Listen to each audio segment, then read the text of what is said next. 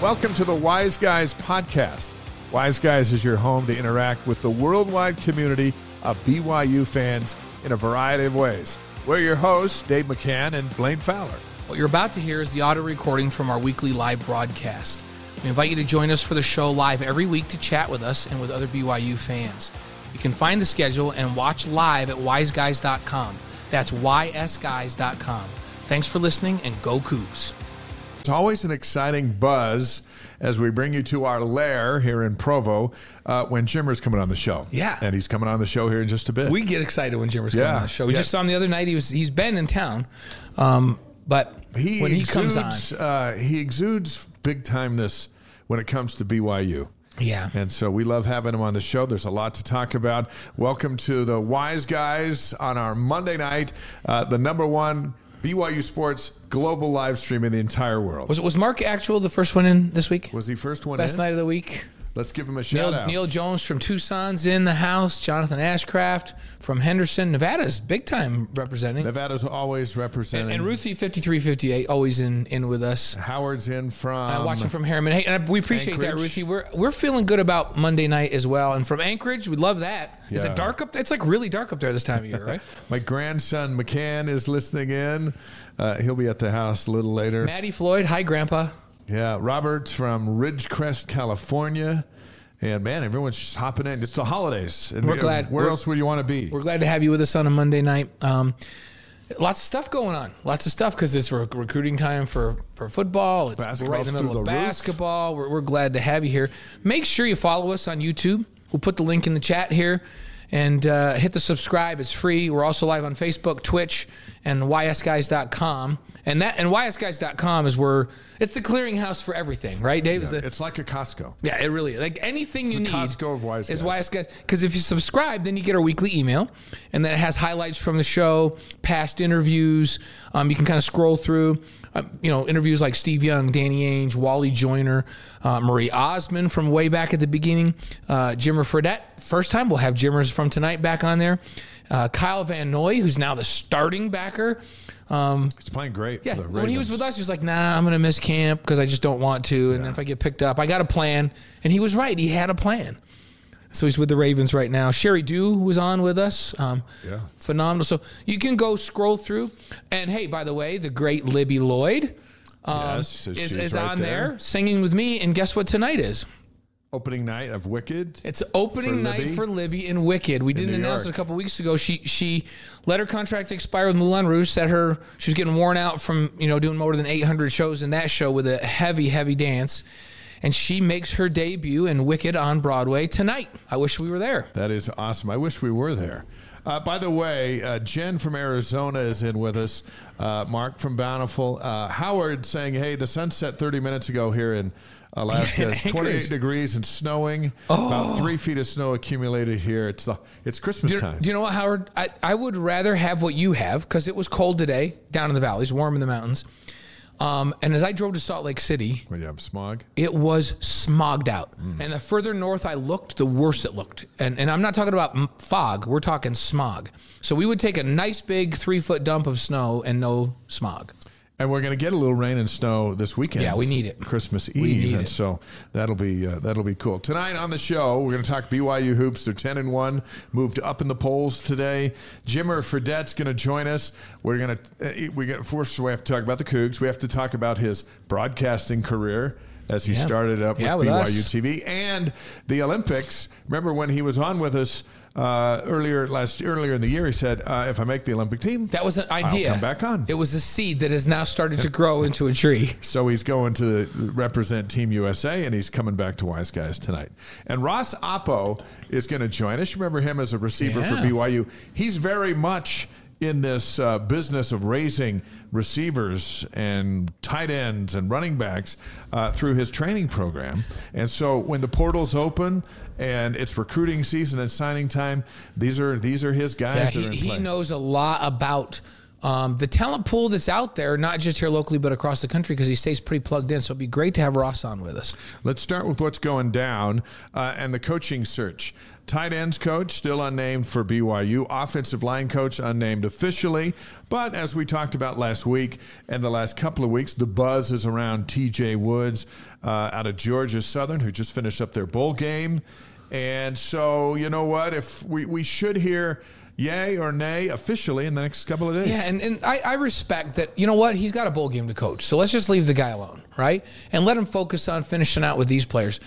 Heck, we've had players quit before bowl games or even before last games. And I'm not naming names. We're not happy about that. And it's like, I think it's appropriate that he gives all his effort to that.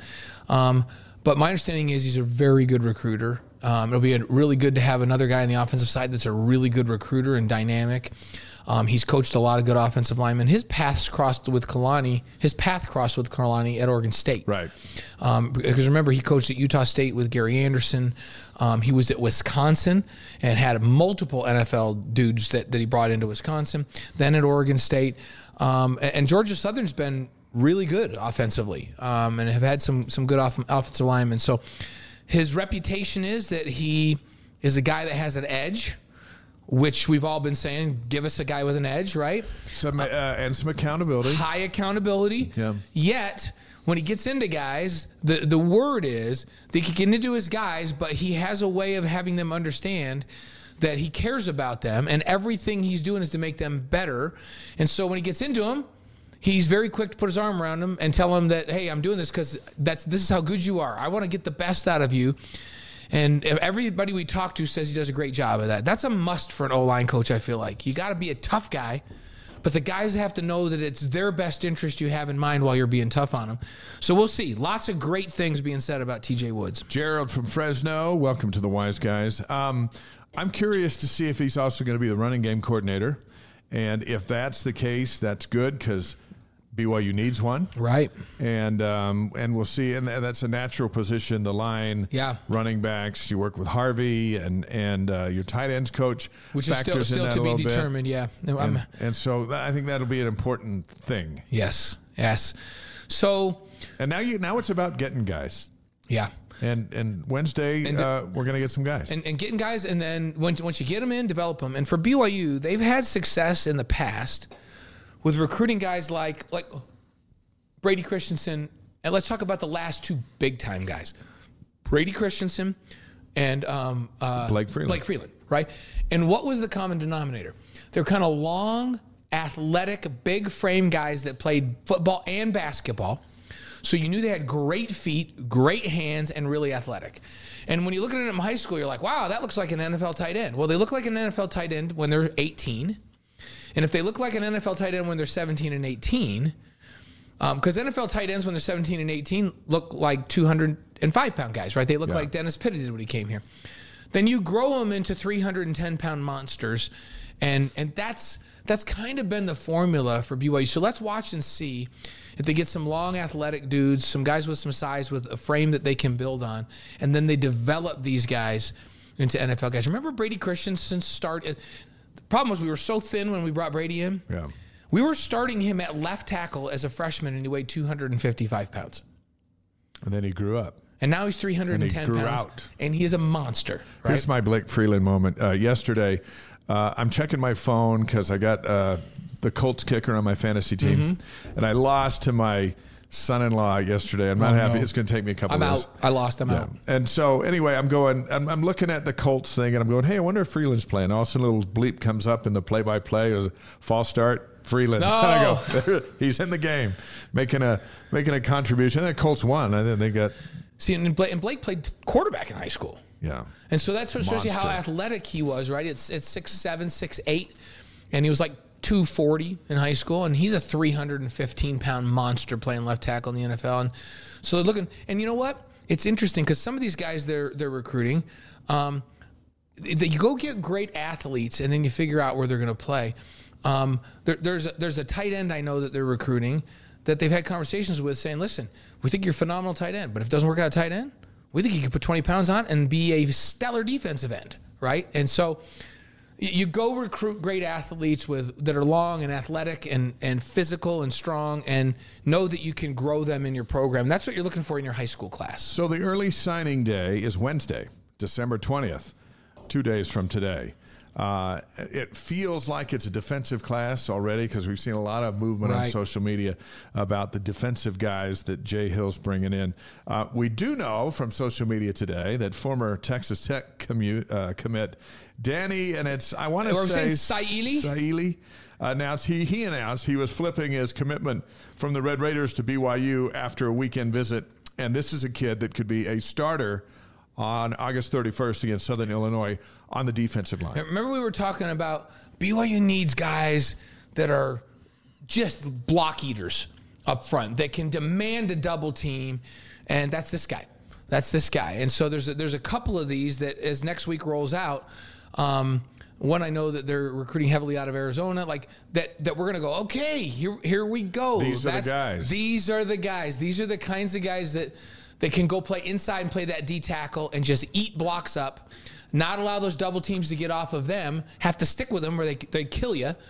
And that allows BYU's linebackers to run free. Yeah. And that's the idea. And so I said it's my number one priority for this football team was to strengthen themselves on the D-line. And I'm hearing that when by the time they're done with the transfer portal, because there's some news there, and by the time they're done with the high school recruiting class, I think we're going to go, okay, we got the makings of a core now to really build that defensive line over the next couple years into what we expect it to be to make them dominant defensively. Also hearing today around the social media world and some of these things like on Sports Nation, we can't really talk about it. Here we can talk about it on the Wise Guys. But the former Baylor and USF quarterback Gary Bohannon is said to be, if you follow the Twitterverse, heading to BYU. There's been a lot of talk about that. Nothing official, but he would have 1 year of eligibility. And reaction has been, what, really? We're not getting a 9-star guy, and everyone else is getting 9-star guys, and we're not paying out, and all this stuff. But here's what matters to me. We get a quarterback who can, if it's going to be Jake Retzlaff, a guy who can back him up. If it's going to be a starter, it's a guy who Retzlaff can back up and continue to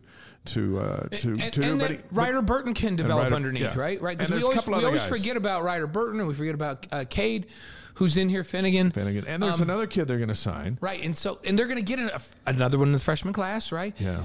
That's a position that is so hard to project in college, even from a lower level to P5 level, but certainly from high school to P5, the hardest one to project.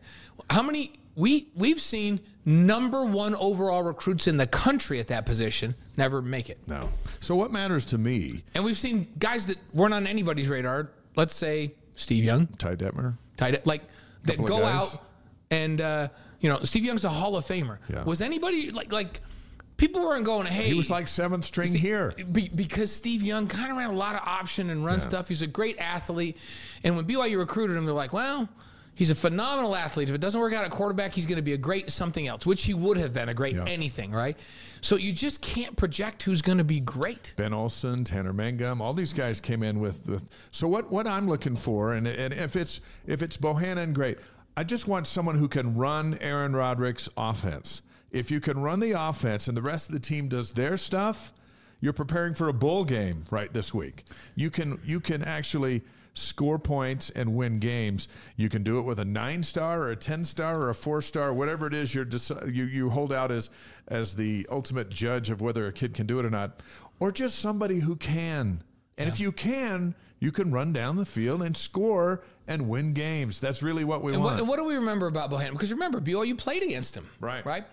What we remember about him is big arm that can make all the throws. Mobile that can run around. Could actually run RPO, zone read stuff, and keep the ball and cause you problems. Very athletic. Strong. Like physically built strong. Maybe be able to take running a little bit and not worry so much about getting injured. So when you just think about those things, and he's been pretty good at taking care of the football, which is really important. That's a premium after this last season with BYU. Now, Jake, I would expect him to grow up tremendously from this last season and what he learned as a red shirt before this next season in being able to take care of the football. Because if he can't play. You can't play that position if you can't take care of the ball, period. Yeah. You can be the most talented guy in the world. If you can't not fumble or throw picks, cannot play. No matter if you're in college or in the pros. Right. They'll find somebody else. Can't play. But from one year to the next, we typically, like first year at this level, you see a massive improvement in that area. With all the other skills that Jake brings, if he can take care of the football, he could be the guy. But you have to recruit over the top of quarterbacks every single year because you just don't know who's going to turn out, and you have to have depth. Yeah, and bummed that if it is Bohannon, that he just has the 1 year. Be nice if it was 2. Yeah, 2 would be better. I said I'm not a fan of one and dones. Yeah. At that position. Like if you have a phenomenal rush end that was at G5 at Fresno or San Diego State that had 11 sacks last season, and they're a grad transfer. Oh, I'm all for that. Yeah. Because you can just turn him loose and just say go. But at that position, I mean, all you have is you have Southern Illinois, you have SMU and Wyoming, and those might be reversed, but you have those 3 games to get ready for your gauntlet. It's hard for a quarterback to learn a brand new offense. So, and outside the echo chamber says, I have yet to see the 1 year rental really work out. Yeah. Now, we've seen the 1 year rental work out at other positions. Eddie Heckard was phenomenal. Yeah. Cam was phenomenal. Those corners were great. And remember, Keaton was 5-2 playing injured. Right. Before right. that went south. But it's hard. It's hard Yeah, at quarterback, and for sure. and he wasn't a perfect fit for the offense, which is a shame. I feel like could have tailored a little bit better. So hey, I agree to a certain extent with the outside the echo chamber on that one. And I'll tell you something that's making me feel really jealous right now is who's that just said there in Singapore? Eric, our friend Eric from Singapore, 85 and sunny. Come on, Eric. Enjoy it over there. We feel good. We feel good for you. And after you just heard me describe the smog, and you're going to throw that at us? Yeah, thanks. I want to be with Eric. Ed's in St. George on the Wise Guys. Let's do some news and notes before we bring in Jimmer as our first guest tonight. Aiden Robbins, Isaac Rex, Ryan Rico, all have declared for the NFL draft since we were last together. And the only one that surprises me a little bit is Aiden Robbins. Yeah, I expected Isaac Rex too. He's been coming back from that injury. He needs to move on and see if he can stay healthy.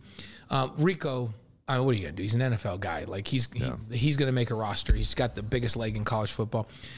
I feel like Aiden needed to come back and stay healthy to improve his stock, because when you're going in, like I can't imagine him getting drafted. So he's gonna be a free agent because of the injury and the lack of play. And that's a long shot. When you're a free agent, it's a long shot. Yeah. And I felt like But Chris Brooks was a long shot. Yeah, and Chris made it. Tyson Williams, a little bit of a long shot. I mean, Jamal and Tyler were not long shots. No, they were drafted, but even that 6th round, but they had to stay in. When you draft running backs, it's still not easy, but you got a better shot. And there's not a lot of first round draft pickers. But I just thought he had a chance to come back, new line coach. I think they're going to be much better offensively next year and go rush for 1,000 yards and get drafted. But after he announced he's going out, Miles Davis had him coming back. He's coming back, exactly. So a chance for Davis to get bigger and stronger and have a breakout season. Center Connor Pay, since we were last together, announced he's coming back. Yeah, that's big. Pretty vocal about how he was feeling about it. Like once there was a coaching change and some of the guys moving on that were on that line, he feels really, really good about the core that's coming back and about this new O-line coach, and said based on all of these changes, because he was thinking about going or transferring. He's like, nope, I'm back now. Yeah. So that tells you a lot about how he's feeling about this offense from the inside. Tyler Batty was on the show last week. He's coming back. Also named first team All Big 12 defensive end by Pro Football Focus. If you want to see the Batty interview, go to ysguys.com. It was great. It was great. Batty and Connor Pay, those guys are honest. Yeah. And they tell you how it is. Well, and the nice part about Batty is having him have a chance to come back one more year in this offense, new technique that he just learned this last year, with maybe some improved talent inside of him. And I think they're going to be really aggressive again next year. He has a chance to really improve his stock. And he feels like I feel like he got way better this last year, and I think he still has a chance to get even better and be really good and have a really good shot in the NFL. Big 12 football media days moving to Las Vegas next summer and the following summer due to scheduling conflicts with AT&T Stadium in Arlington. You and I are okay with that. Yeah, Vegas is awesome. It's close. Big 12 football schedule for 2024 for this fall is going to be released in mid-January. It's not going to be like last year where we keep saying it month after month, right? They've said mid-January, even this week. A couple of athletic directors also confirmed it. And we anticipate the BYU-Utah game to be restored to its proper place. Let's hope. On Thanksgiving weekend. Yeah. So we should know in the middle of next month, so just a few weeks away. Yep, that's great. Hey, how about the news on Ilaisa Tuiaki, former BYU assistant coach? Great stuff. He's the new D-line coach at Oregon State. This is his second stint there with the Beavers. He coached the D-line there when Gary Anderson was the head coach, and Kalani was there as the D coordinator back in 2015. So Sataki brought him to Provo and took the head job at BYU. Really happy. Ilaisa Tuiaki is one of the good guys, like one of the best guys you're ever going to meet. And we're really hoping for him to have great success. I don't know what's going to happen with Oregon State.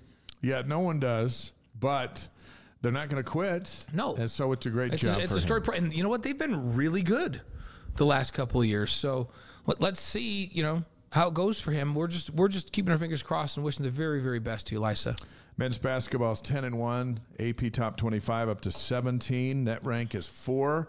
It goes Houston, Arizona, Purdue, BYU, then UConn. So just think about that. Yeah, just think about that for a minute. Ken Palm ranking is 5. I wrote a story in the Deseret News today about their ability to distribute the basketball, and passing up a good shot for a better shot has led to this renaissance. Last January, they were 92 in the net. And here at the end of December, they're 5 with the same guys, more or less. Yeah, and we talk about a year later. We're talking about, hey, Tyler Battery in this defense a year later. Some of these other players that have a chance on that defensive scheme to be in the second year of the defensive scheme. Transfers that came last year that have another year, right? Jake Retzloff. Yeah. This is what's happened with Jackson Robinson. Is this even the same dude? He's so confident. He knows where things are coming. Like, he was an athlete last year, but now he understands what he's supposed to do, where his shots come from, and he's playing with so much confidence. The guy that's just a renaissance man to me is Waterman. Noah Waterman, My goodness. That's not the same guy. And Mark Pope has told us he's not the same guy on or off the floor. And he is phenomenal. Richie Saunders just got better. Dallin Hall just got better. They just progressed and were further removed from missions, right? Yeah. Ali Atiki is way better than he was last year. His offensive skills improved dramatically. He's playing more minutes without fouling. The whole operation, even the coaching has been better. Yeah, and then the newcomers, how about Ali Khalifa? He'll be number 1 in the country after Friday night's game in assists to turnover. This dude's a revelation passing the basketball. Yeah. He is something. He's a lot of fun. Danny Ainge told us before the season started, wait till you see this guy pass. I was like, oh, yeah, he looks like he's really out of shape. And he was. He's lost like 20 since then. And he's still losing some weight and getting in shape. But Danny's like, no, he's like an elite level passer with a sense of where to go. He's got 21. So good. 21 straight assists without a turnover. Yeah. Hasn't had a turnover in 5 games. And Trevin Knell was hurt all last year. Yeah. They get him back, and he's shooting with confidence, just shooting it lights out and playing solid defense. And the thing that's fun. So we talked with Dutch after the San Diego State game, and he told us some things. I loved our visit with Jonas Hayes from Georgia Southern when he said to us, it's one thing. This team can really shoot it, he said. And it's one thing because most teams that when you say they can really shoot it have 2 guys or 3 guys and maybe 2 on the floor at one time. And you're like, okay, don't help off of those guys. He says there's times on the floor for BYU when they have 5 guys on the floor that you can't help off of. How are you supposed to defend that? What if we had 5 gymmers? Oh, I'll take 5 gymmers. Bellarmine on Friday, 7 o'clock Mountain Time, ESPN Plus. Blaine, Spencer, and myself will be on the call. Let's bring in, speaking of Jimmer. Yeah, I'll take one Jimmer Our pleasure to welcome back to the Wise Guys one of the most beloved athletes in BYU history, who USA Basketball just named its 3-on-3 Male Athlete of the Year, the great Jimmer Fredette, from his home in Colorado. It looks like you're in some kind of spaceship. It's like you could be orbiting the Earth from a capsule. Where are you at?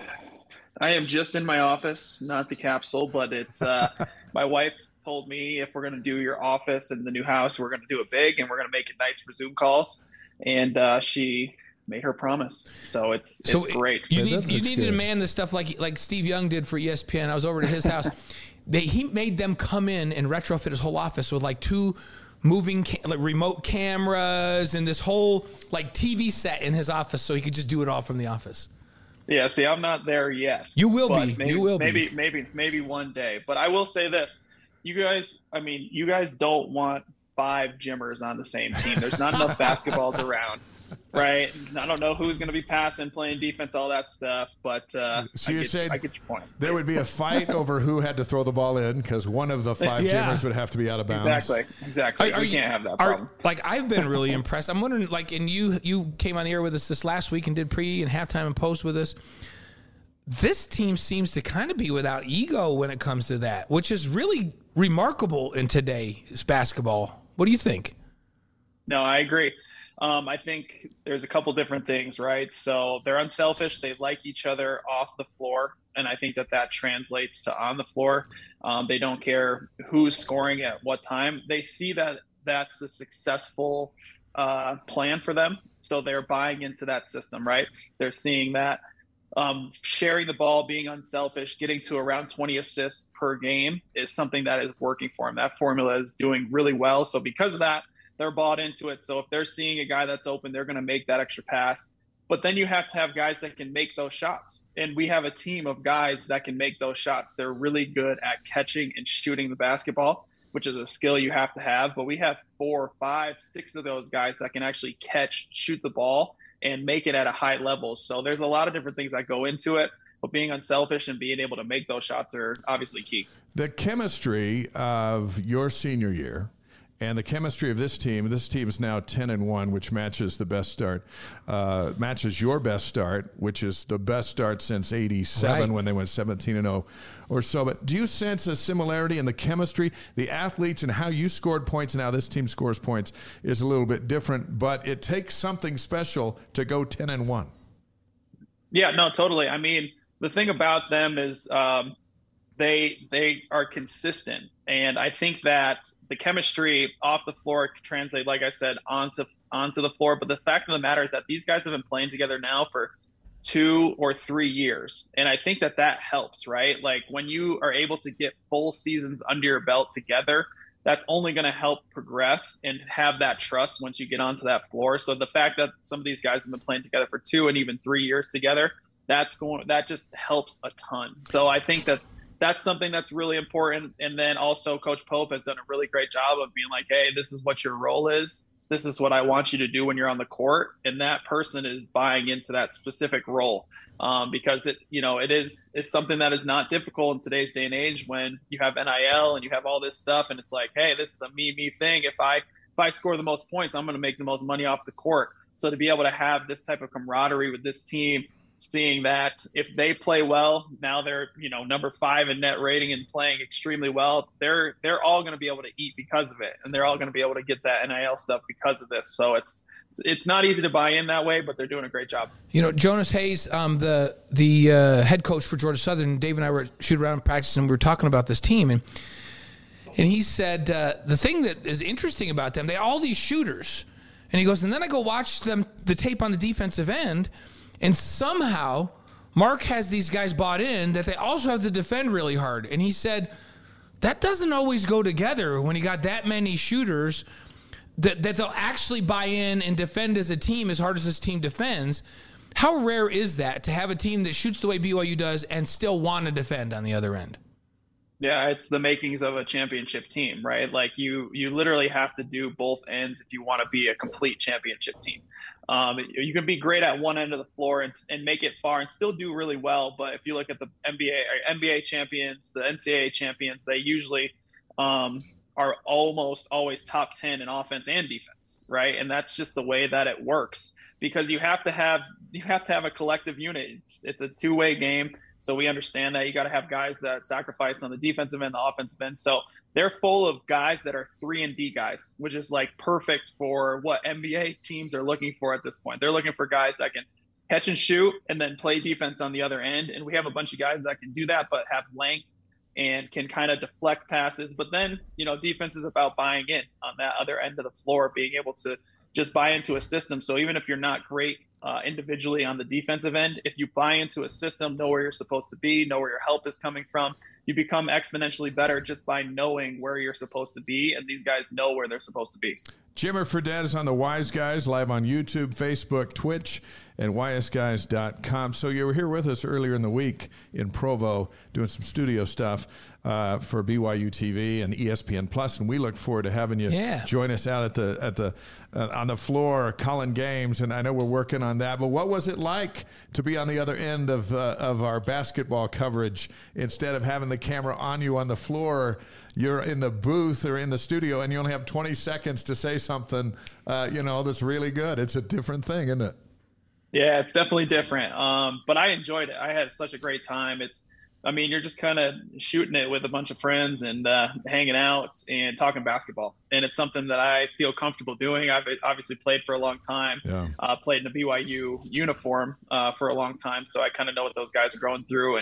And to be able to be there with Jerem and Tyler, who've been doing it for a little while, obviously Jerem is great at just driving the conversation. So it makes it easy for us to just kind of feed off of him and be able to kind of just talk basketball. So I did my homework, watched some Denver games and watched obviously a bunch of BYU games, and tried to really get into it and do my homework so that I was prepared coming into it. And I enjoyed it. I loved it. It was fun to watch the games and kind of dive into the schemes and what they're trying to do and then be able to talk about it. So I'll be doing a lot more of it, and I'm excited to get out there with you guys too. Good. Yeah, we see a day where you cross the street and come down and sit down next to us, and we'll get after it as it happens. It's a rush, but it'll be great to tap into your knowledge, and of course, basketball fans will love it as well. So we look forward to that. How has this start changed how you think this BYU team might do in the Big 12? Yeah, for sure. It's definitely, I think it's changed most people's opinion of BYU. I knew that they would be better this year just because of the sheer fact that the guys are older. Yeah. And like I said, it's the experience helps. Going through battles helps. Whether you win it or you lose it, as long as you take away from the game something positive, you're going to move in the right direction when you have veteran guys that want to win and are leaders.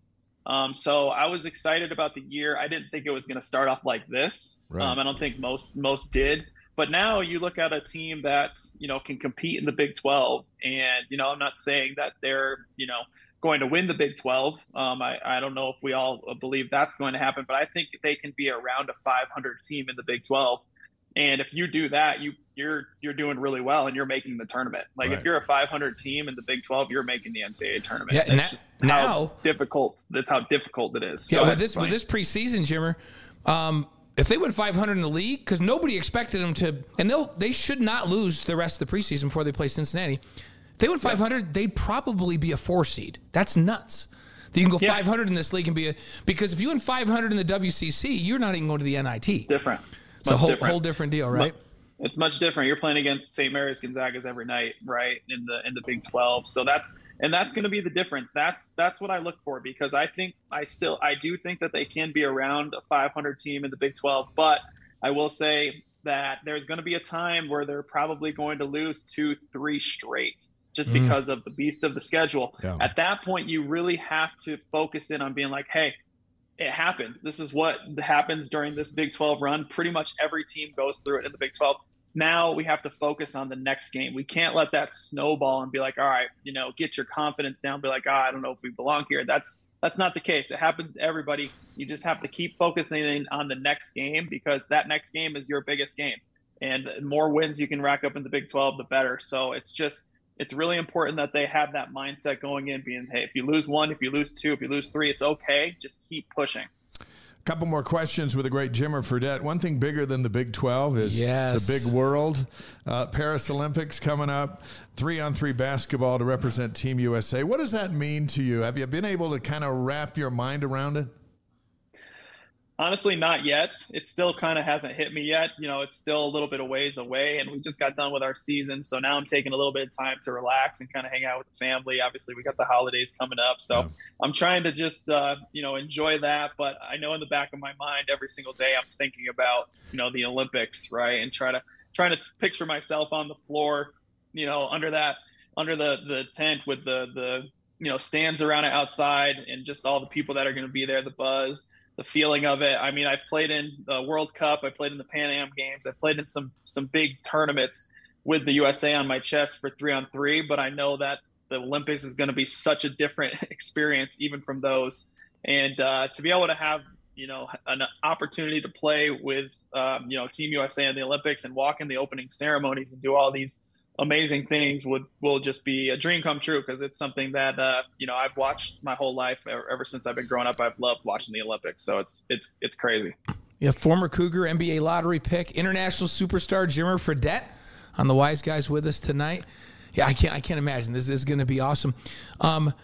You've been traveling around? You mentioned you've had USA on your chest, and you've been traveling around playing in 3-on-3 tournaments as you've prepared for this all over the world. Have you had any Jimmer moments, like in far off places with former, with BYU fans and stuff? I'll tell you, every single place that I've gone to, and it does not matter. We've been to Mongolia, we've been to Macau, China. We've been to Hong Kong. We've been to Cebu, Philippines. We've been to Santiago, Chile. We've been to Kosovo. We literally everywhere. It's pretty crazy. I have yet to be at a tournament where I have not seen a BYU shirt there. That's not awesome. Not one tournament. Not even in Mongolia. Not even it does not matter. I have seen BYU, and at probably 4 or 5 of the tournaments, I've seen the missionaries.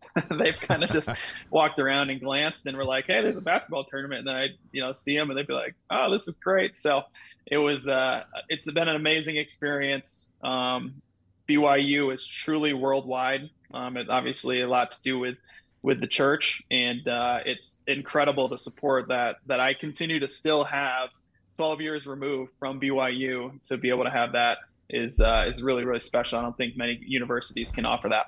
Now, listen, you get a medal. I don't care if it's bronze, silver, or gold. That would be so global fun. Jimmermania is going to be something. And you scattered it out. We can medal in this thing, right? You guys can go take gold, can't you? We definitely have a shot. We're up there with the best teams in the world. Obviously, we were going in number 2 ranked. Serbia is number 1. But 8 teams get into the show, and how they do it is you play each team once. So, and then at that point they'll seed you. The bottom 2 teams will be out of the tournament. The top 2 teams will get a bye to the semifinals, and then the other 4 will play in a quarterfinals to get to the semis.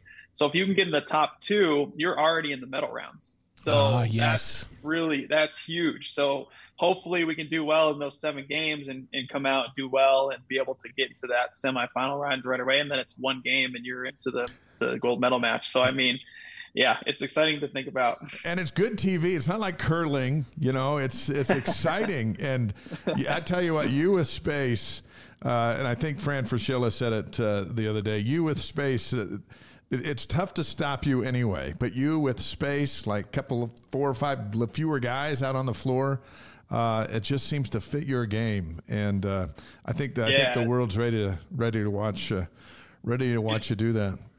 It's absolutely great. I mean, the thing about it is it's such a fast pace. I mean, my wife Whit, she loves watching sports. She does. She's a big sports fan. She watches the BYU football, basketball, whatever it is. She loves it.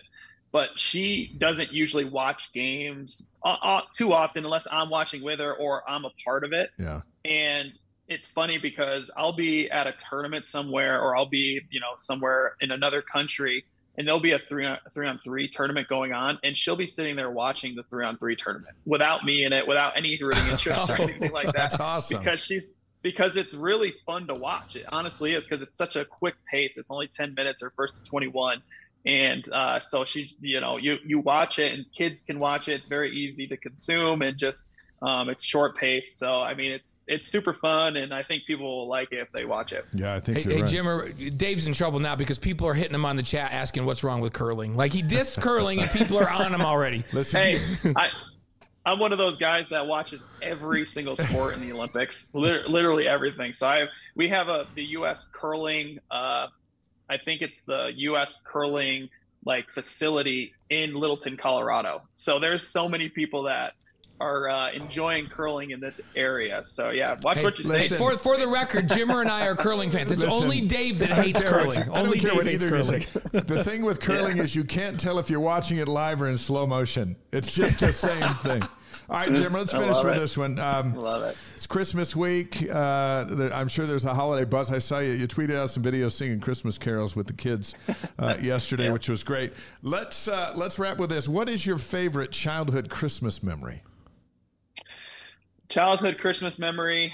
Oh, well, the one specific one that I could think of, my parents always did a great job of, getting presents under the tree. And I remember one specific year I asked for an infusion basketball. And I don't know if you guys remember what an infusion basketball is. I remember, yes. It's literally a basketball that's indoor-outdoor, but it had a built-in pump in the basketball.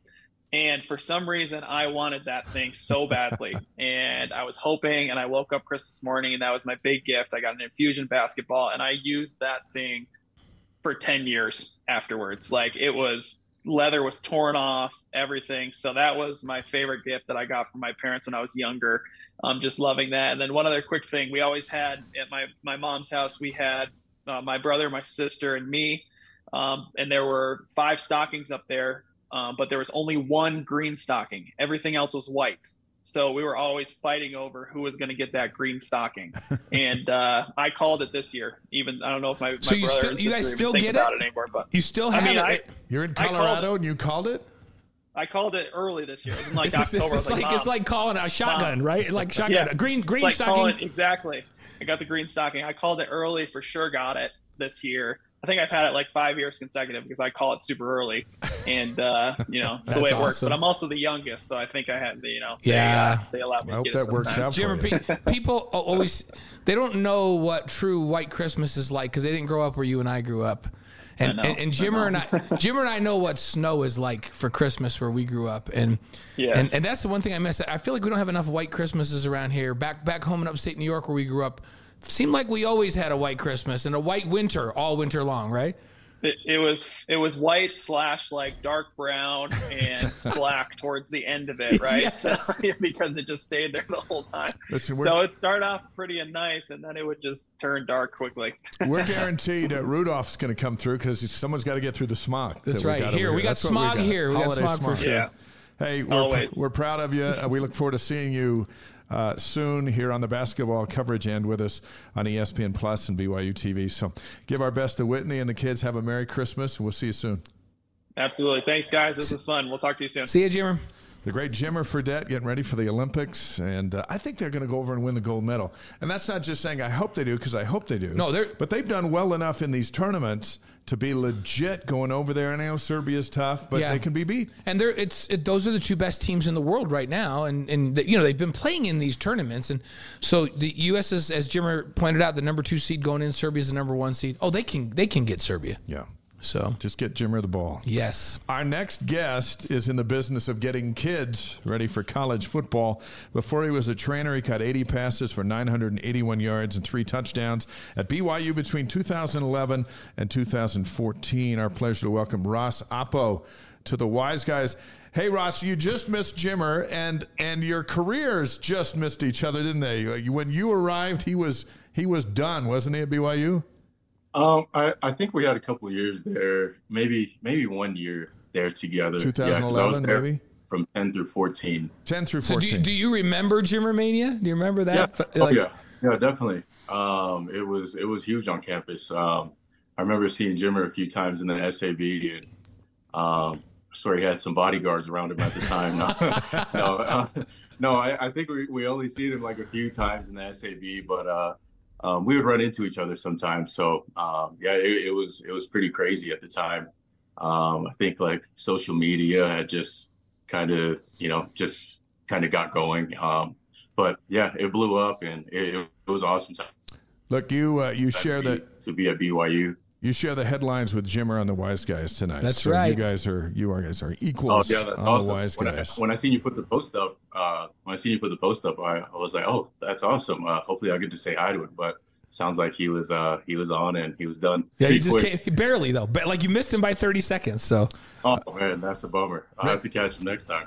Richard's on our live stream from Panama. So tonight we got Singapore and Panama and folks all around the world ready to listen to Ross, what you have to say. And when you watch Puka Nacua doing what he's doing as a rookie in the NFL, as a guy who gets players ready to chase their dreams, what do you think of Puka's season? Man, it's unreal. Like every time you think, okay, he broke this record, he breaks another one. And it's just like, you know, sometimes we see things like this happen and you just think like, I don't know if there's any more that he could do. And we talked, I think we had spoke, when the football team was like halfway through the season. And I think at that time, I think Puka just was just getting a whole bunch of catches. He broke a couple records and then like a few weeks later, he's in the Pro Football Hall of Fame. Yeah. And then now all of a sudden he's like passing 1,000 yards receiving. And I'm just like, what else can this guy do? And so, you know, I think the Pro Bowl is next. And man, he's just awesome. It's just awesome to see. And then he's just a great guy off the field. Super happy for him and all the success he's been getting. When you watched him here, Ross, I mean, we all knew he was good. And we all said, oh yeah, he's an NFL guy. Like he's going to play in the NFL. But I don't know that any of us thought, oh, he's going to be one of the elite receivers in the NFL and probably in the Pro Bowl as a rookie. I mean, did you see that in him? What did you see from his college game that made you think that perhaps he could be what he is right now in the NFL? Yeah, from his college game. I mean, you know, when they need to score, for example, like Boise State, what do you do? Just throw the ball up and let your playmaker go make a play. I kind of seen him like balling out in the NFL, but as far as like Pro Bowl, I just wasn't sure because, you know, there's other guys on that team that are pretty good and not to take anything away from Puka, but it's like rookies don't get the responsibility of motioning into a crack block or playing slot receiver, then going to outside receiver and then coming in motion and getting a jet sweep. As a rookie, that's just a lot to put on a guy. And for Puka to go in there and be able to do these things like week one, you know, that says a lot. And I got to work a lot with him, like just one-on-one.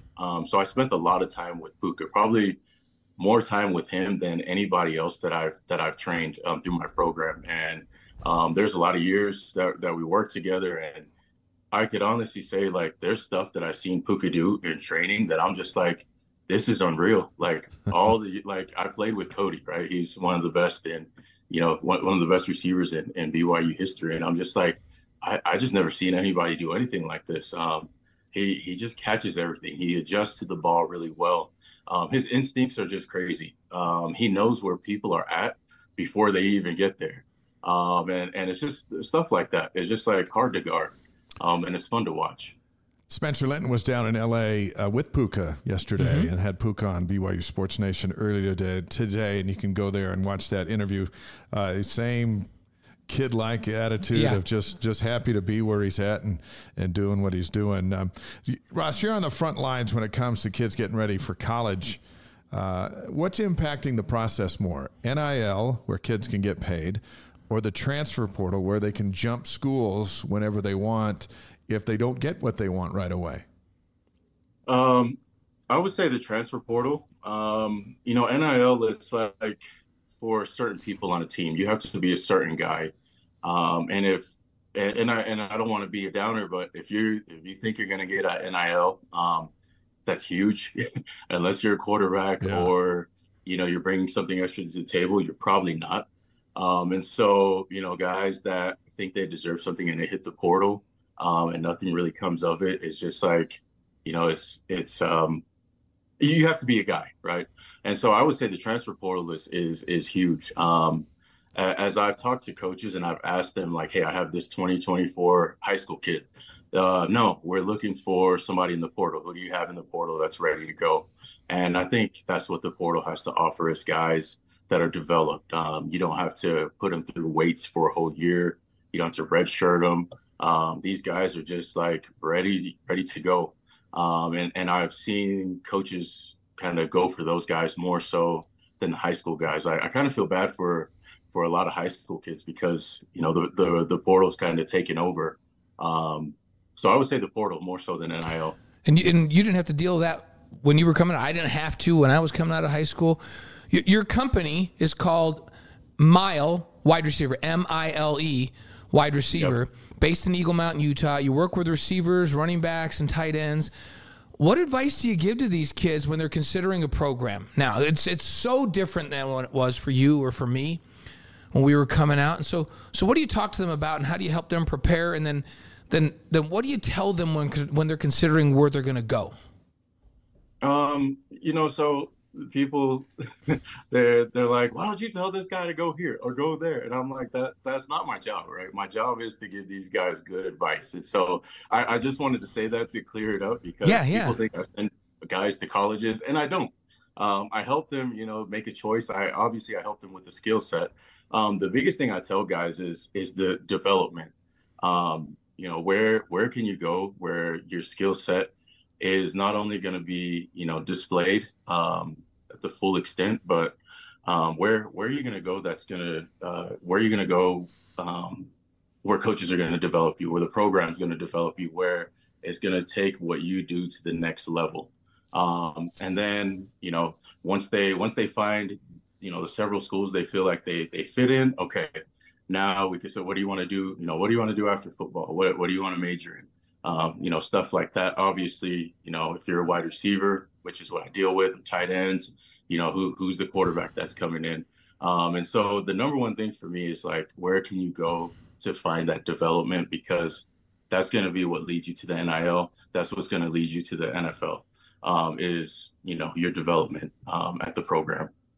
I saw you take some heat on social media for sending some player to not sending, because he just told you he doesn't send them. But this was the misnomer in social media that you sent them, I think, to the Utes or something about that. It's like, well, how could you betray your BYU roots by sending a kid?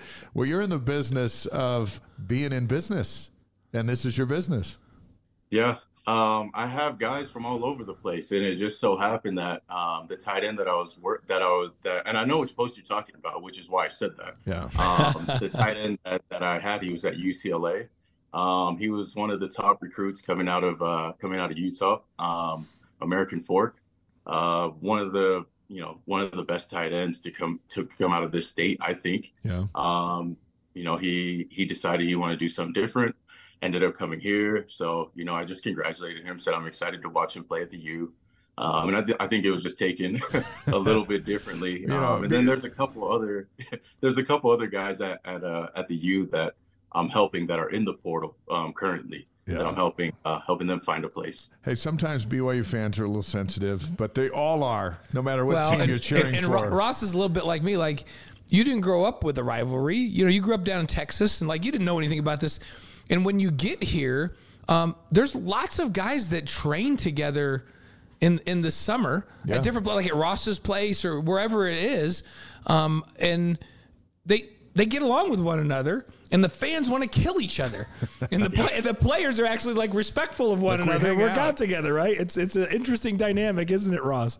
Right. Yeah. I mean, the guys, they work out together, and then it's like they see the fans going back and forth, and then, you know, a Utah guy might have to tell us the fans like, hey, you guys just relax. He's a good guy. Yeah. It's like the players on one level, the fans are just on a whole different level. It's pretty entertaining to watch. I remember when Britton was playing up at the U, now with the Eagles, and playing great. Britton would come down, and he was playing on a softball team down here in the summer with my son Gavin and with Danny Sorensen, with all these BYU guys. And people are like, what?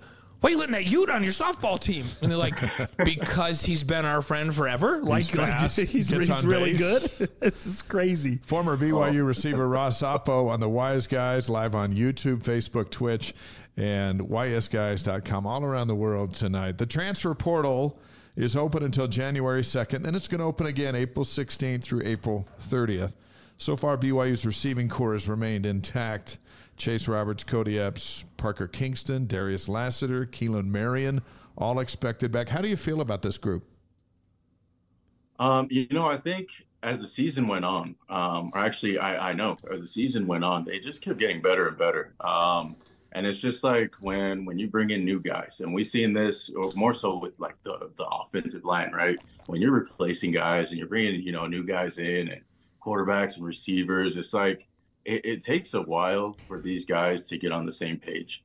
It might take a few games for these guys to get on the same page. And I think a lot of people forget the chemistry part that goes into it. And it's like, you can have all of the talent, but if there's no chemistry, like the talent really doesn't matter because you're just not on the same page where, like Max Hall and Dennis Pitta. Max could just throw the ball up in the air and, have trust that Dennis was going to show up in the spot. And it's like things like that. And so I think the receivers going into this next season, they're just going to get better.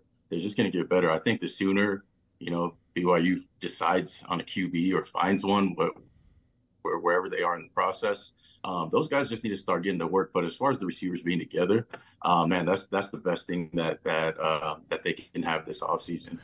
To that really solid group, they're adding former 4-star receiver Cody Hagan, and then Dominique McKenzie back from Church Missions. I know you're familiar with both of those guys. What do you expect from those guys? Of course, Hagan played at Corner Canyon, was a big star there. And then McKenzie out of Pineview, his brother was with the team this last year. Yeah. One of the fastest players in the history of the state of Utah, going to come join that receiving corps. What do you expect from those two as they join the program? Speed. Yeah. More, the speed that's needed. I think, those two guys coming in, they're going to be able to push the pace, right, for the older guys and even some of the younger guys that are on the team. And I think, guys that come in that are fast and they're, Cody's pretty polished. Guys that come in and they're polished, it only makes, not only the team better, but especially like the core, the wide receiver core better. Because now, people got to figure out, like, what can I do, to not like overshadow his speed, but what can I do with myself, to show that I have, as much value as a guy I think he was running like a 10.500, something crazy. Yeah, both those guys run 10.5. It's crazy. Yeah. And it's just like, what can I do to kind of put myself on that level, even though I don't have the speed and, the competitive greatness in the room. It's just gonna rise with guys that like Cody. We asked Marcus, I was doing a pregame interview with him for game day during the season, Marcus McKenzie, that if the last slice of pizza was at the goal line and he and Dominique were 100 yards away, who would get that slice of pizza? Yeah. He thought he would. When talking to his dad wasn't quite sure. Well, his dad said if it was 40 yards away, Dominique was like one of the fastest people, period, anywhere. And 40, and that Marcus might stretch out and get top end and get the 100, but it would be really, really close. That's a nice argument when you got two guys that fast, right? Right. or it would depend on the pizza, what type of pizza it was, and then now you have different speeds when it comes to that. Oh yeah, now you just raised the bar right there. Former Cougar Ross Oppo on the Wise Guys tonight. Back in 2009, he decommitted from Texas. That's right. To sign with BYU next fall. Texas is going to kick off in the SEC, and BYU is going to begin its second season in the Big 12. And then you got UCLA and USC, Washington, and Oregon. They're going to be over in the Big 10, which disintegrated the Pac-12. Is all this movement going to make college football stronger or weaker? Oh man, that's a good question. I feel like the SEC is just going to be the SEC, regardless. It's hard for me to say. It sucks to see the Pac-12 kind of dissolve. But as long as they just keep the strength and the competition strong in each conference, I don't really see an issue. It's sad to see Texas, leave, but it's I think this shakeup here will kind of challenge teams, and bring out a new competitiveness. So it's hard to say if it's going to make it better or worse. I'm just always excited for football, regardless who's playing. To be honest. Well, one thing we all can get excited about is the fact that this whole shakeup brings Utah and BYU back together on an annual basis as conference foes. What's your thought on that? Oh, that's awesome. I mean, that's a game, that we stay up the night before, we wake up early for, whatever you want to say. Man, that's an exciting game. I've been waiting for it. We've had how many years off? When was the last year? Well, let's see. The last conference year would have been, 13 years ago? Yeah, but yeah. the last game was 2 years ago when BYU beat them here. Right. But it has been like 6 or 7. It hasn't been an every year thing. Yeah. Yeah, no, I'm excited because, like I said, we see the fans go back and forth, not so much like the players, but the fans. And it's like, why don't we just settle it? We're going to play this year. So, now they get to have their bragging rights after every year. Oh, yeah, and that's something. Yes, it is. I think it's going to be great. It's going to liven up Thanksgiving like it used to be, but we've forgotten about. And as Ross and I pointed out, it's intense on the field because you want to beat your friends, but it's really intense in the stands. That's where the real intensity comes. Oh, definitely. I'm excited for it. I'm definitely excited. Ross, what you're about to participate in is in one of the Wise Guys traditions that we do with all our guests. It's called 5 Questions. This one's called 5 Questions for Ross. Blaine will ask him. We don't anticipate a lot of deep thought on this. No, you just whatever pops in your head, you say. Rapid fire responses. You ready?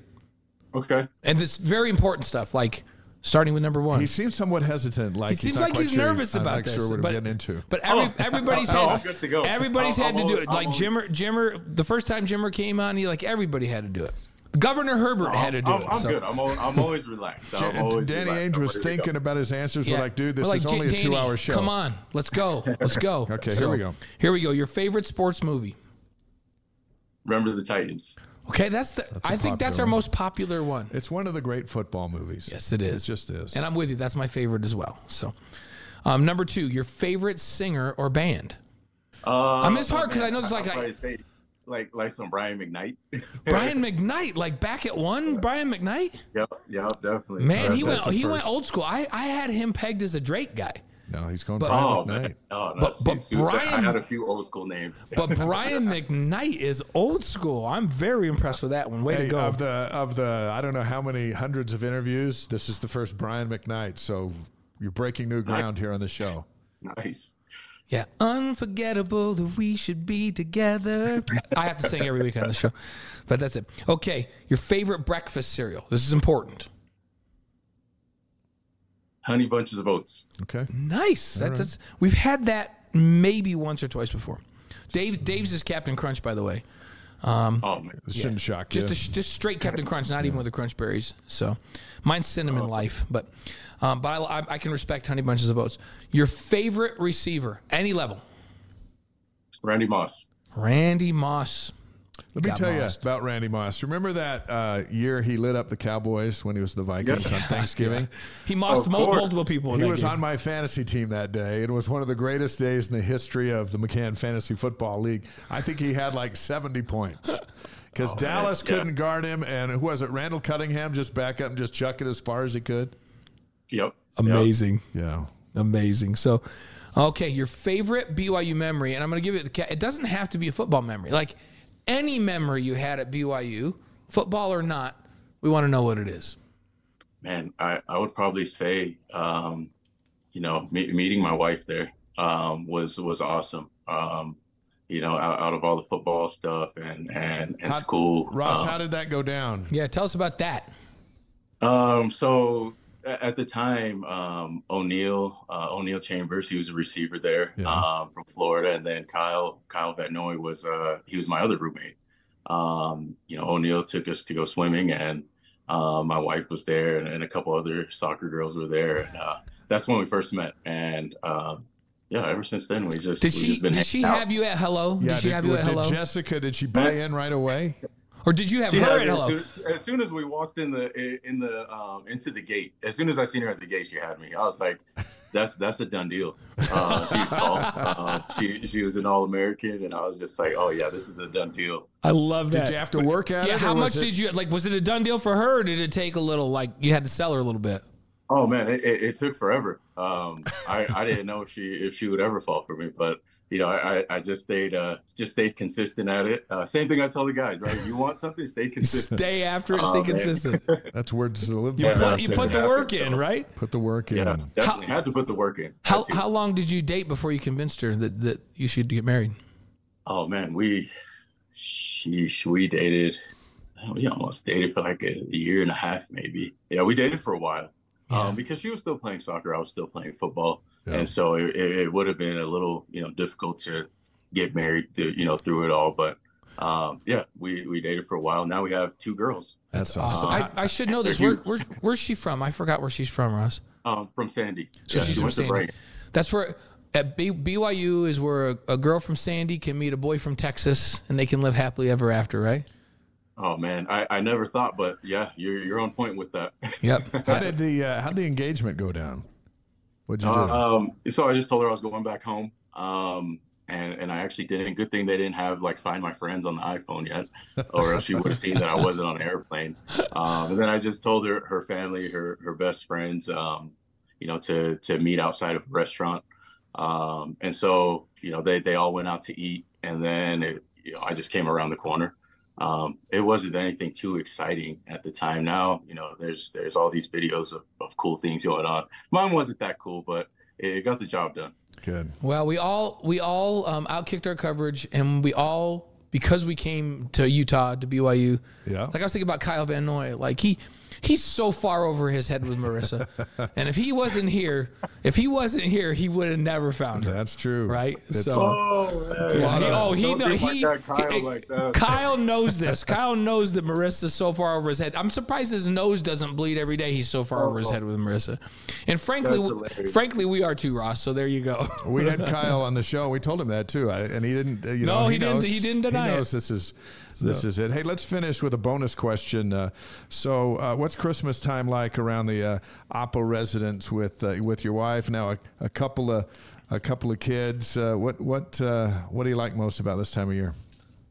Oh man, watching my daughters open their gifts is like there's nothing like it. And it's like when you try to explain that to somebody that doesn't have kids, it's just hard to explain. But just watching them be grateful of the things they're getting, especially things I didn't get growing up or things I didn't have. Yeah. Just watching them to be able to get those things. And then, obviously I take time off. I make my own schedule. So I make sure and take a good amount of time off to spend with the family.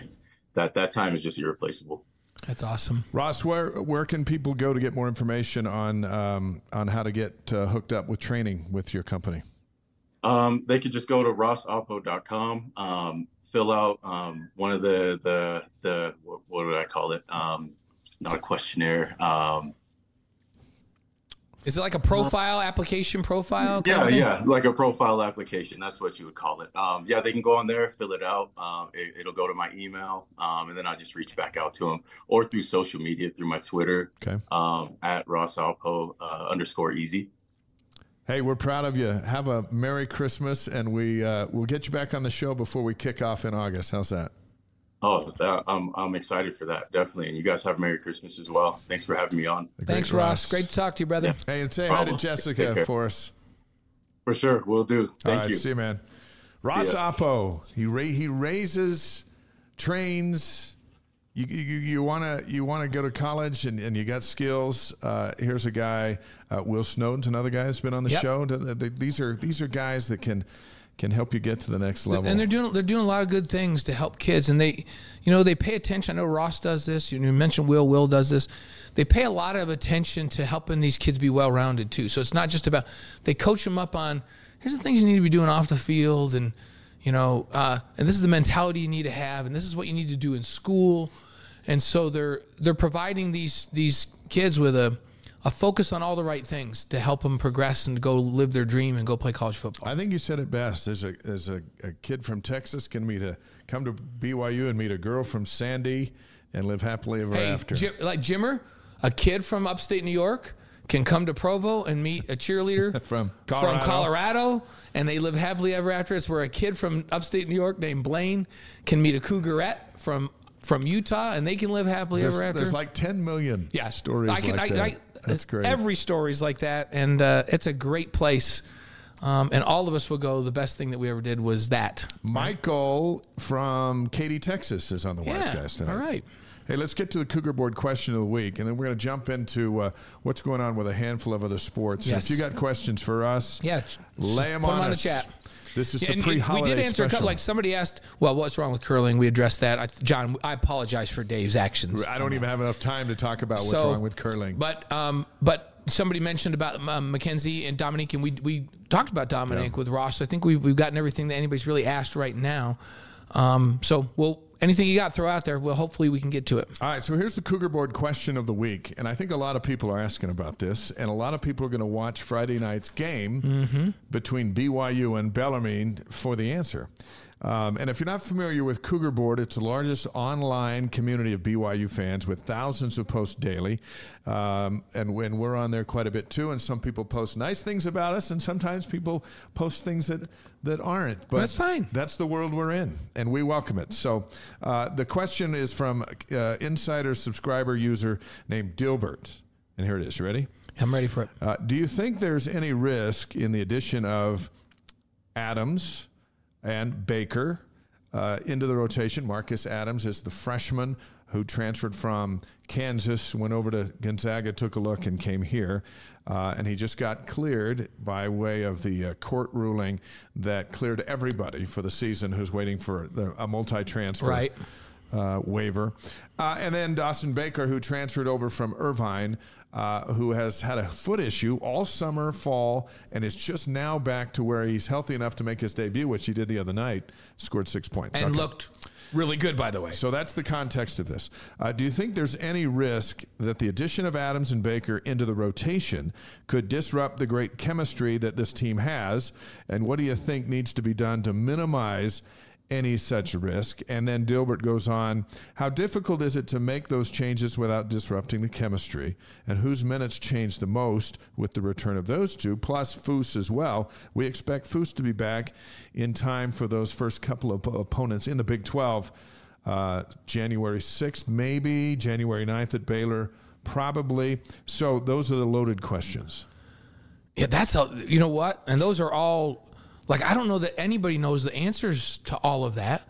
And I think Mark Pope has some concern about the same things that Dilbert has some concerns about, right? Like, because the chemistry's been so good and he's figured out the rotations and everybody's not complaining. Even Jackson Robinson, who's the leading scorer on the team, is not complaining about coming off the bench, right? Because he's playing 24, 25 minutes off the bench, right? So you saw Dawson Baker and just got a little glimpse. Really skilled. If he's 100% healthy, he's a huge asset.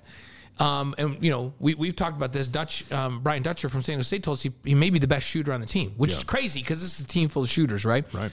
So you got to find minutes for him. Where do his minutes come? Just a little from multiple guys, right?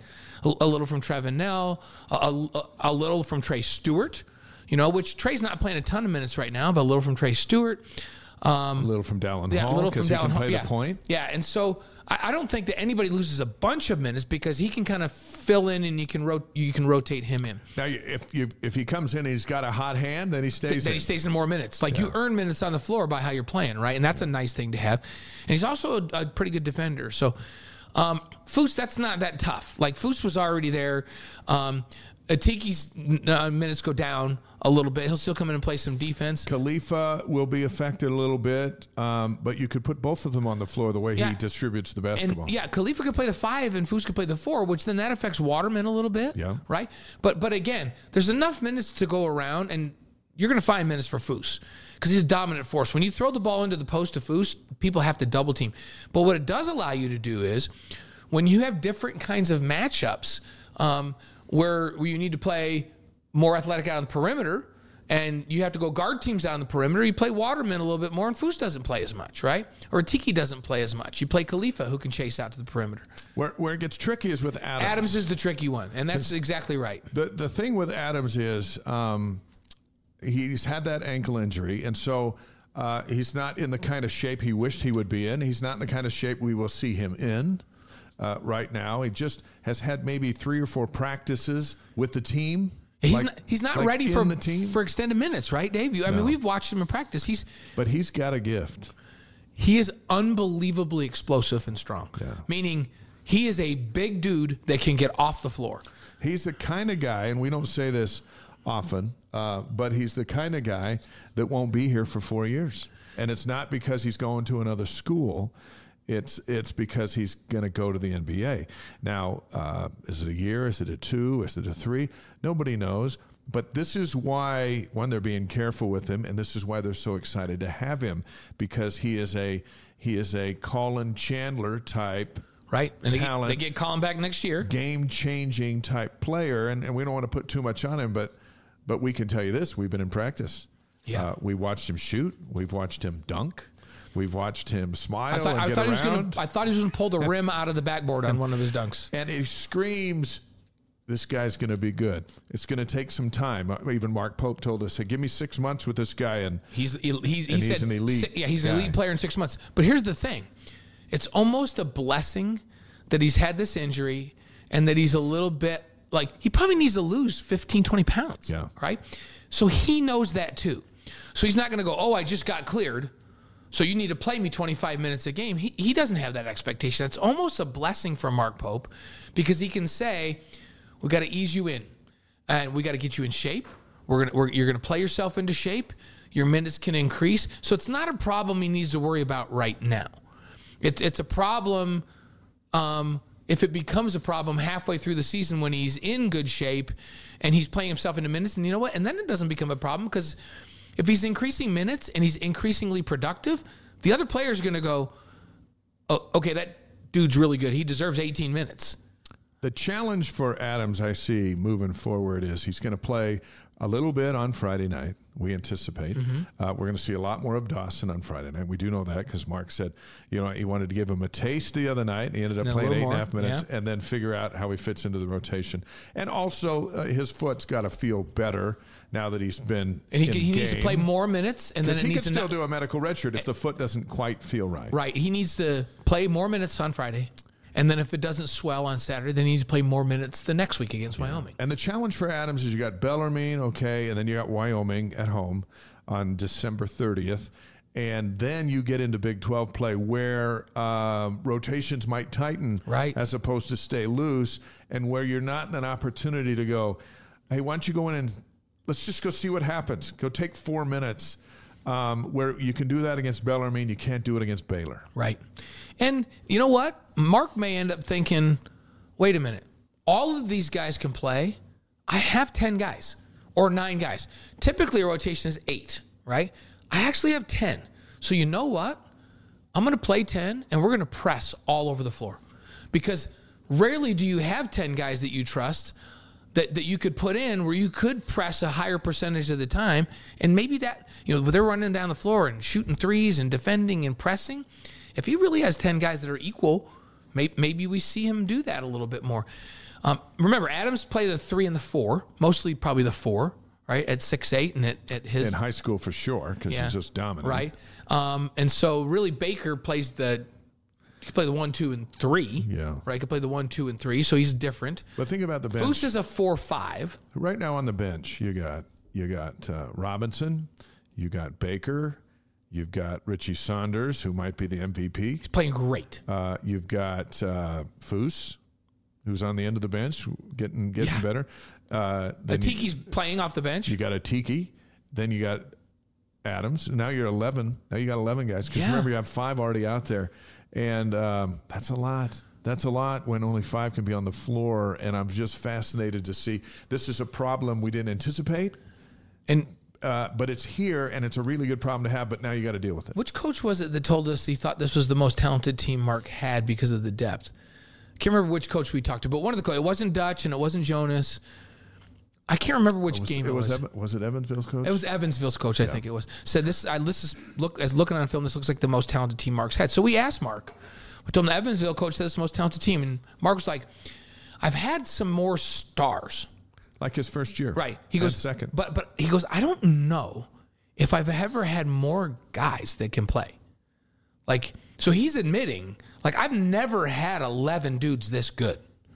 He's had really, really high level top couple of guys, and then next level, and then next level, where he's like, I've got 11 guys. Yeah. And right now he doesn't have a superstar, although Jackson Robinson's starting to play like one. Starting to get some NBA traction. Right. And he should. He's shooting lights out. And he's got guys like Adams can be that kind of guy. Colin Chandler is an NBA talent. And I don't throw that out lightly. Like, people were talking to me back when they had, Haas and Mika and all these guys, and I was just like, the dude. These are borderline NBA guys. They're not like so I don't just go, oh, this is an NBA guy, but Mark's got some NBA guys now.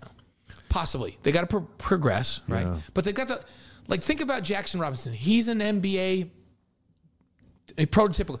He's 6'7" with a 7-foot wingspan, almost a 40-inch vertical jump that can shoot, that has tremendous lateral quickness. And that's a great attitude. Right? And he needs to get a little meaner and a little more intense to play at that level. But physically, he can play at that level. And BYU hasn't had a lot of guys where they come in and you go, yeah, that's like an NBA body guy right there. Colin Chandler is a 6'5" point guard that has phenomenal handles, that can shoot it from as deep as you want him to shoot it. And then if you push up on him, he's going to cross you over and go into the rim. And if there's a 7-footer there, he's going to elevate up over the top of him and throw it down two hands on top of his head. Maybe not right after he returns from his mission, but soon after. But that's what I'm talking about, right? That, like, they have some athleticism that they haven't had. Even Noah Waterman, it's 6'11". He's reminding me a lot of Freddie Roberts, only maybe a better shooter from the outside. Now, he's got a long ways to go to be Fred Roberts, who played in the NBA for a number of years. But he is the leading rebounder. But he's 6'11", and he's bouncy, and he can shoot it, and he can handle the ball in space, and he can run the floor and finish.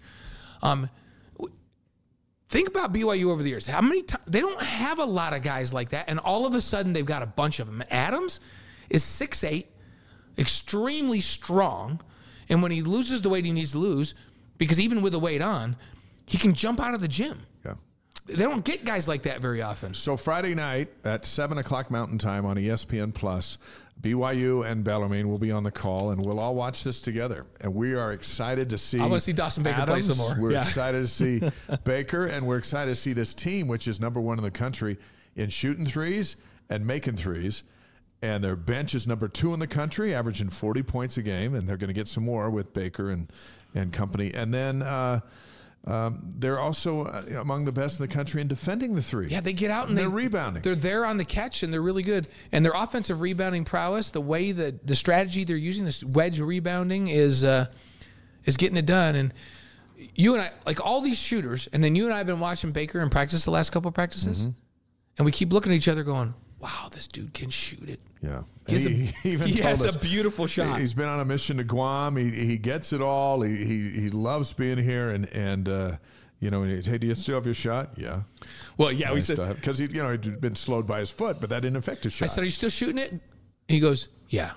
And then I go, are you shooting it great?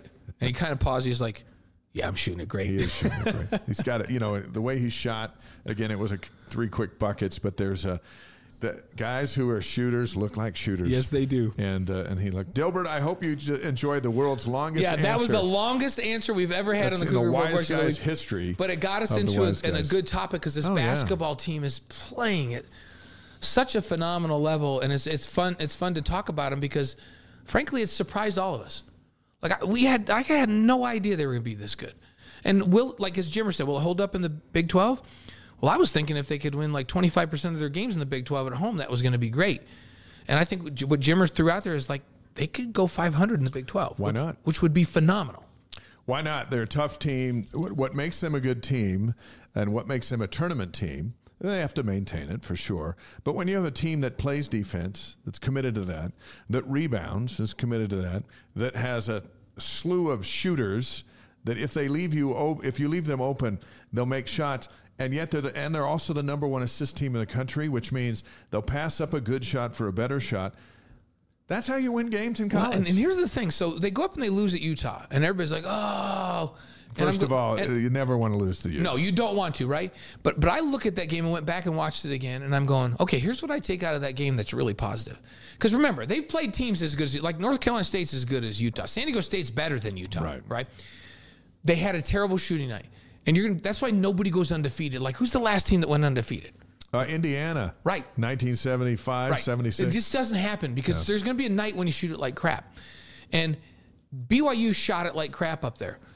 You know what, though? They had the ball at the end of the game with a chance to tie or win the game on the last possession of the game. And so I came out there and I went, oh, this is good, because last year if they couldn't shoot it, they got killed. Yeah. And last year when they couldn't shoot it, they got beat by teams that had no business even being on the floor with them. This year, they shot it like crap, and they had a chance to win the game at the end of regulation and turn the ball over. But I'm like, okay, they understood that they had to go defend, they had to rebound, they got a bunch of offensive board. They did all the things to stay in the game when they were shooting it like crap. That's the difference between the last couple of years and this year's squad. That gives me hope that they can win more games. So I wrote this article in the Deseret News today, and that just reminded me of a stat that I'm going to go right here. When compared to the last 11 games of last season, BYU's disappointing 5-6 finish, they had 134 assists. During the 10-1 start, the first 11 games this season, with basically the same guys, they have 237. Amen. There you go. And Tim Farmer on the chat says, I love how well this team plays together. Great teams play unified. It's fun. It is fun. It's fun to watch. It was a great vibe in the building the other day. Yeah. And you know what? By the way, there's some holiday deals. Tickets are high this year in the Big 12. Prices are high. But for Bellarmine and Wyoming, there's some holiday deals where you can get in there and watch them cheaper. In person, it's fun. It's and then, you know, it's just they're just raining threes the whole game. Yeah. And then Linda Murray says, can you imagine Colin Chandler added to this lineup? Yeah, because you know what? Almost everybody's back. Yeah. Almost everybody's back next year. All right, a couple other things going on campus. Women's basketball, they're 9-2. I called that overtime game the other day. Yeah. Crazy. They were down by, it was like they had no chance. It was a really weird game. Idaho State was up by, 16? Yeah. 13? And I'm just like, Idaho State. You know, Amber called a timeout, and they went to a full court press. And Idaho State couldn't manage the pressure. They got a bunch of steals. They came back in the game. They took the momentum. They get into overtime, and they won the thing. 79-76. Lauren Gustin had 18 points and 21 rebounds. The story is Kaylee Smiler. Oh, yeah. Her family was visiting from New Zealand, the only game they could see in person. She got a cut to the head in the first half, goes into the locker room, big gash in her head. They take 8 staples. I don't know if they used a stapler or what. No, they have a little staple gun, and they didn't numb it. Boom. 8 staples without any numbing agent to close the gap. She's like, it was like a scene from Rocky 1 where Rocky's like, cut me, Mick. Yeah. Well, I will never. She's the toughest player I've ever seen. So they staple her up. She goes back out. She finishes with 17 points. She's the reason they get back in the game. Back-to-back threes when they were down. And afterwards she said, well, I had to get back in the game for her family. And she was very emotional during the post-game interview. I don't think her family's seen her play college basketball. Amazing. They made the trek from New Zealand. This is the one game they got to see her play. She's like, no. It's like, you're right, on Rocky. Cut me, Mick. He's like, what can we do? Well, we can staple it, but we don't, Just do it. I got to get back out there. Just staple me then. That's just tough. You kidding me right now? That is tough. I would cry my eyes out like a baby. And she may have cried, but she wasn't crying when she came back out. I'd be more injured from the staples. That was a gashing wound. When she showed us on the post, she came and did an interview with us on the post game, and she showed it right here in her hairline. Staples, like a whole row of them. Crazy. Unbelievable. One of the best stories of the year. This week, BYU's at the Lady Bear Classic in Springfield, Missouri. So Wednesday, they're at Missouri State, the host school, and that's at 1:30 Mountain Time on ESPN Plus and on BYU Radio with Jason Shepard. And then Thursday, they play Nevada at 11 a.m. Mountain Time, and that's on BYU Radio with Shep. Right. And then women's volleyball. Final ranking, 18. That came out today. Yeah, so they've been in the top 18 for 10 years. And that's according to Jerem Jordan, by the way. That's incredible. Yeah. We talk about soccer's achievements, and football speaks for itself over the years, and here comes basketball and women's volleyball's been ranked 18 or higher for 10 straight years. Week in and week out. It's just amazing. So 25-7, 13-5 in the Big 12, 13-2 at the Smith Fieldhouse. Big announcement that Erin Livingston said she'll return for her final year. That's huge. Yeah, she's a phenomenal athlete, better than her husband, who played safety at BYU. Yeah, for sure. Yeah, she can jump. She's intense. Yeah, I love watching Erin play, and she'll be back. She was first team All Big 12 this past year, and she's back to play. She can go for All-American. Yep. And by the way, Texas beat Nebraska.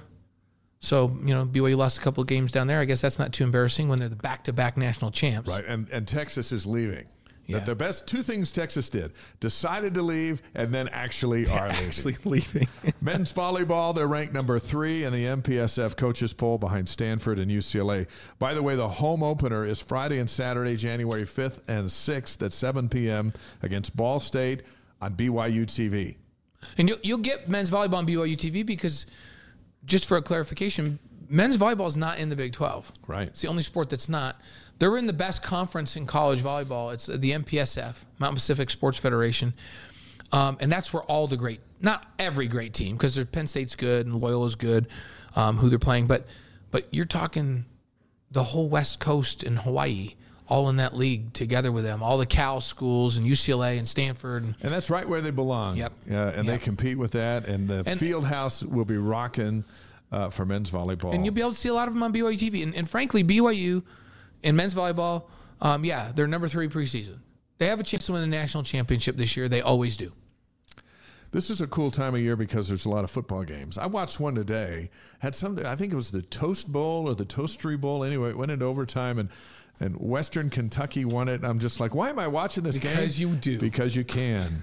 So 11 bowl games over the next 7 days, and we picked a couple that are notable. The Gasparilla Bowl has UCF from the Big 12 taking on Georgia Tech. In the Vegas Bowl, it has Utah, who's going to the Big 12, taking on Northwestern.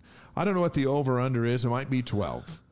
Yeah. Because nobody has a quarterback. Nobody has a quarterback. Nobody scores. That's down in Vegas. And then the Idaho Potato Bowl, Utah State's playing Georgia State. Georgia State was here playing basketball the other night. They're both 6-6 teams. And I'm not sure who's going to watch that besides the Georgia State fans, the Utah State fans, and you and me. Yeah, we'll watch it. But we'll watch it because that's what we do. Yeah. So anyway, and then once we get past next week, the games start to get a little bit bigger. Yeah. The NFL, this is it. This is the big time for the NFL. Let's talk about a couple of Cougars in the league. And Zach Wilson, who played so well 2 weeks ago, and then he ran into a buzzsaw with Miami, who had played so poorly 2 weeks ago. Yeah. You knew they were coming. And they had the home field advantage, and they blitzed and every play knocked Zach out of the game in the first half. There's a picture I retweeted because I thought it said everything. It's Zach back to pass, running for his life, and there's 4 Dolphin down linemen chasing him, and behind them are the 5 Jet offensive linemen watching them do it. And I thought, this right here describes the Jets' commitment to quarterback, whether it's Zach or Aaron Rodgers or anybody else. Superman. You're running for your life with the Jets, and Miami's good enough to make them pay. And I think Zach is in the concussion protocol for this week. And here's the thing: he has to get out of there, Dave. Yeah, he's got to get out of there. And there's still crazy Jets fans and media that he played good last week and now he's not playing well. Really? Tom Brady, in his peak, would look horrible behind the worst offensive line in football. They're terrible. Aaron Rodgers only lasted 3 plays. And the receivers drop balls left and right. Yeah. Zach Wilson is not their problem. Can we say the word suck on this show? Yeah, I think we can. The rest of their offense sucks. And I'm sorry. It's hard to believe they're professionals. It's not on Zach. Has Zach's progression as an NFL quarterback suffered because of where he's played? Yeah. Sure. If he was someplace else and they were developing him, he would be fine. I'd love to see him go to San Francisco. Yes. Be behind Purdy. Please. And be in a system that has linemen to protect you if you go in. Yeah. It's just it's a terrible, terrible situation. And it does remind me of Steve Young in Tampa Bay. Yeah. Where he just got killed. And when we had Steve and Vi on the show with us, Vi documented for us that because Vi's team, because he returned 2 punts for touchdowns, beat Steve's team and got the number 1 draft, that allowed Tampa to get the number 1 draft pick, and they drafted a quarterback over the top of Steve, changed the world in NFL. Steve goes to San Francisco because now and they were talking about him being the biggest bust ever, and he's terrible. Well, he wasn't terrible. Tampa Bay was terrible. Right. He goes to San Francisco. He learns behind Joe Montana. He's in the Hall of Fame. Please, I don't know that Zach's ever going to be in the Hall of Fame. I'm not saying that, but what I'm saying is get him out of New York. It's terrible. By the way, you can hear that interview with Vi and Steve at ysguys.com. It's worth going. It's worth going there and checking out. Puka Nacua, 5 more catches for 50 yards. I needed him to get in the end zone like 9 times. Is he on your fantasy team? Yeah. And he didn't get in once. But the Rams won, and they're in the playoffs. You needed him to catch 9 touchdowns to win? That's the kind of day I had. Yeah, I get it. Fred Warner, 8 solo tackles. The 49ers routed the Cardinals. They clinched the NFC West, and everybody's still talking about Fred Warner being one of the 5 best players in the league, period. And how about before that game, Brad Robbins and Gentry sang the national anthem. They're at, what is that stadium where the Cardinals play? Something University of Phoenix Stadium or something like that. And Brad's interview, we had him on. You can watch that at ysguys.com. So they were down there singing the national anthem. This week, Thursday night, has all the makings of a really cool night for BYU fans. So long as the Saints get Taysom the football. Please give him the football. The Saints play at the Rams against Puka. Both teams are 7-7, scrambling. And they got a shot at the playoffs. Taysom, Jamal, and Danny all at the Saints, right? Danny Sorensen, Jamal Williams. Get Taysom the ball, Saints have a shot. Don't get him the ball, they don't. And Puka's on the Rams. That means there's 4 Cougars. The Rams do get Puka the ball. Yeah. We don't have to beg them. There's 4 Cougars on the field in a meaningful NFL football game on national. I don't know what it is. It's on Prime. We call that national because everyone can get it, but you got to go to Prime to get it. But a Thursday night with 4 Cougars, several of them impact players. Right. In the NFL going against each other. And I'm looking forward to seeing the group shot afterwards. Yes, that'll be fun. As they're all back together. But that's Thursday night. On Friday, we got games going all over the place now with the holidays. The Bills are at the Chargers. Michael Davis. Michael Davis starting at corner still for the Chargers. Sunday, Browns and Sione Takitaki at the Texans. The Commanders at the Jets. I don't know if Zach's going to play. I don't know. If I were him, I wouldn't. But he may if he gets out of concussion protocol, and then how about the Colts with Blake Freeland? And didn't you say you just were looking in to see if Blake was playing? And right then on the play-by-play, false start. He had a false start, so you knew he was playing. By the way, that Bills game is Saturday, not Friday. Oh, there you go. And then the Colts Blake Freeland at the Falcons with Tyler Algier. So Freeland blocked for Algier. Yeah, did he there not? you go. Yeah. And Zane Anderson. Now they're on the opposite side. Yeah, the Packers and Zane Anderson at the Panthers, and then the Lions at the Vikings. That's Jaron Hall and Kairos Tonga. That's another game with playoff implications. Right. And Jaron, I believe, will be the number 2 man. So anything happens to the starter, he's in. Those are all on Sunday. And then Andy Reid and the Chiefs on Christmas. Yeah, they got an important win this last week. Looks like Santa Claus. They kind of had a little dip here, but it looks like they looked really good. They rallied this last yesterday, and here's the thing: they're not having the kind of they're not going to be 14-2 like they have been in some years, but they're going to win their division still. Looks like, right? So, and there's 3 games on Christmas. So the NFL is taking on the NBA because the NBA is on. So later that night, the Ravens and the 49ers, this could be a Super Bowl preview. We're talking about with Fred Warner Christmas night on ABC. Wait a minute. The Ravens.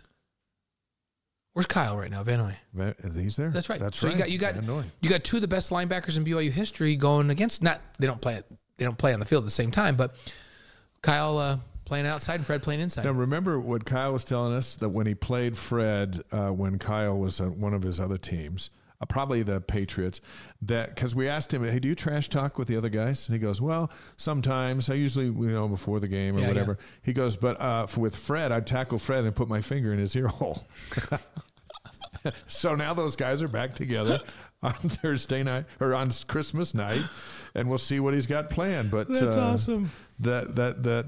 So we start the week Thursday with a BYU reunion, and we end Christmas night with a BYU reunion. So many visible players for BYU in the National Football League. So they're not just in the league, but they're in important positions and really visible positions where people are talking about it. That's so good for recruiting. All right, you got everything that's going on. Let's wrap up the show on this day, on December 18th. Yes. This is a significant day for a lot of reasons, and we'll explain why right now. Yeah. Let's start in 1865, a historic day. The 13th Amendment is adopted, abolishing slavery in the United States. On this day. On this day in 1865. On this day in 1892, the Nutcracker premieres in St. Petersburg, Russia. It's the world's most performed ballet.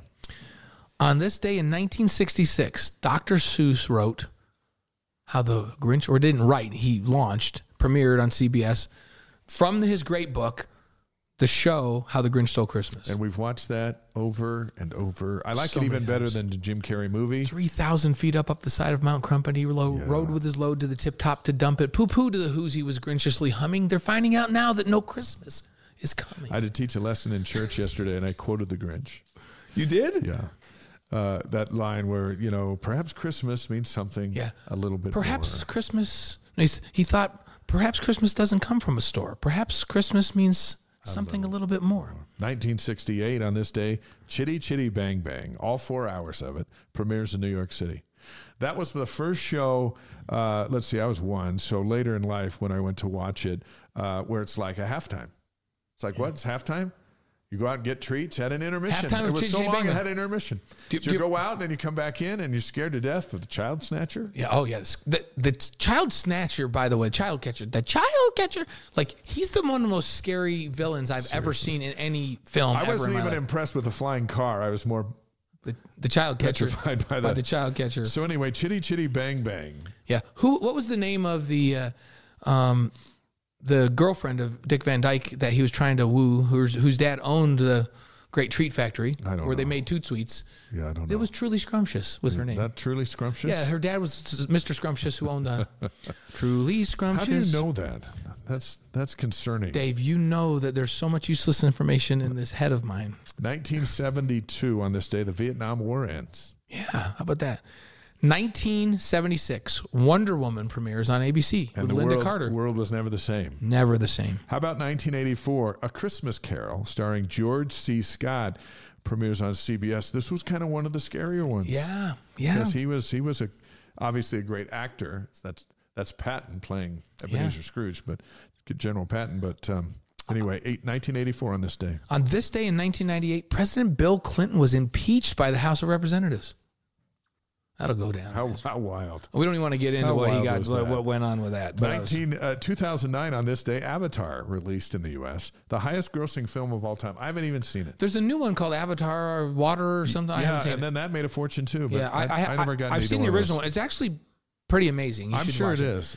You got to watch it. You come to our house and watch it in theater because you can't just watch it on a regular TV. It's like 9 hours long, isn't it?